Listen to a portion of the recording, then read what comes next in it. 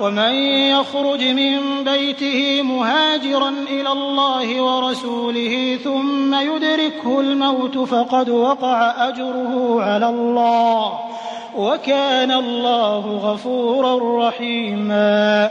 وإذا ضربتم في الأرض فليس عليكم جناح أن تقصروا من الصلاة إن خفتم أن يفتنكم الذين كفروا إن الكافرين كانوا لكم عدوا مبينا. وإذا كنت فيهم فأقمت لهم الصلاة فلتقم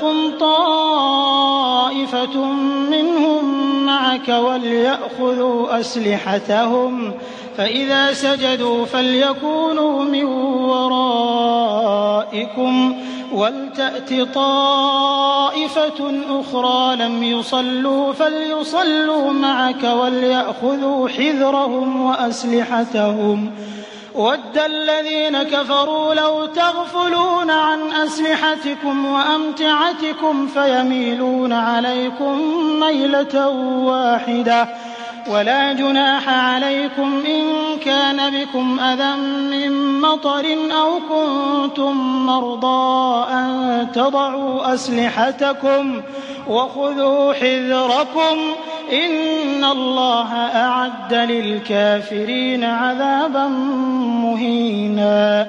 فإذا قضيتم الصلاة فاذكروا الله قياما وقعودا وعلى جنوبكم فإذا اطمأننتم فأقيموا الصلاة إن الصلاة كانت على المؤمنين كتابا موقوتا.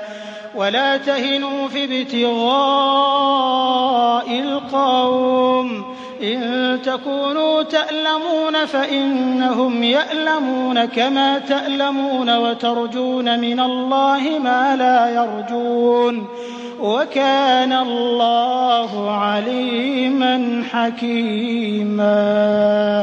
إنا أنزلنا إليك الكتاب بالحق لتحكم بين الناس بما أراك الله ولا تكن للخائنين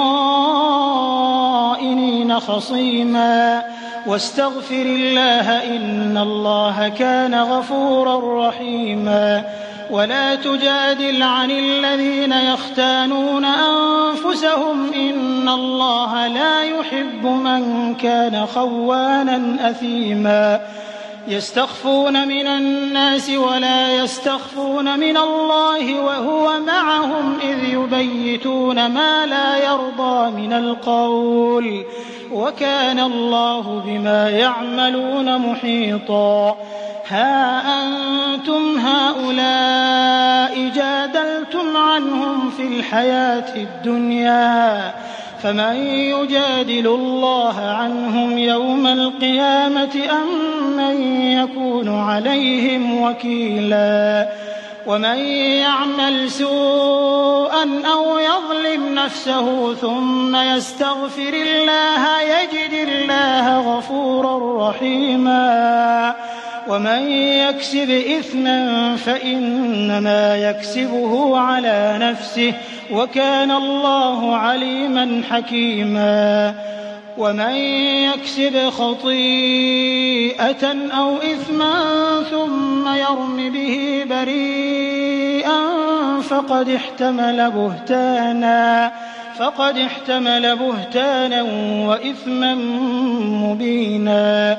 ولولا فضل الله عليك ورحمته لهم طائفة منهم أن يضلوك وما يضلون إلا أنفسهم وما يضرونك من شيء وأنزل الله عليك الكتاب والحكمة وعلمك ما لم تكن تعلم وكان فضل الله عليك عظيما.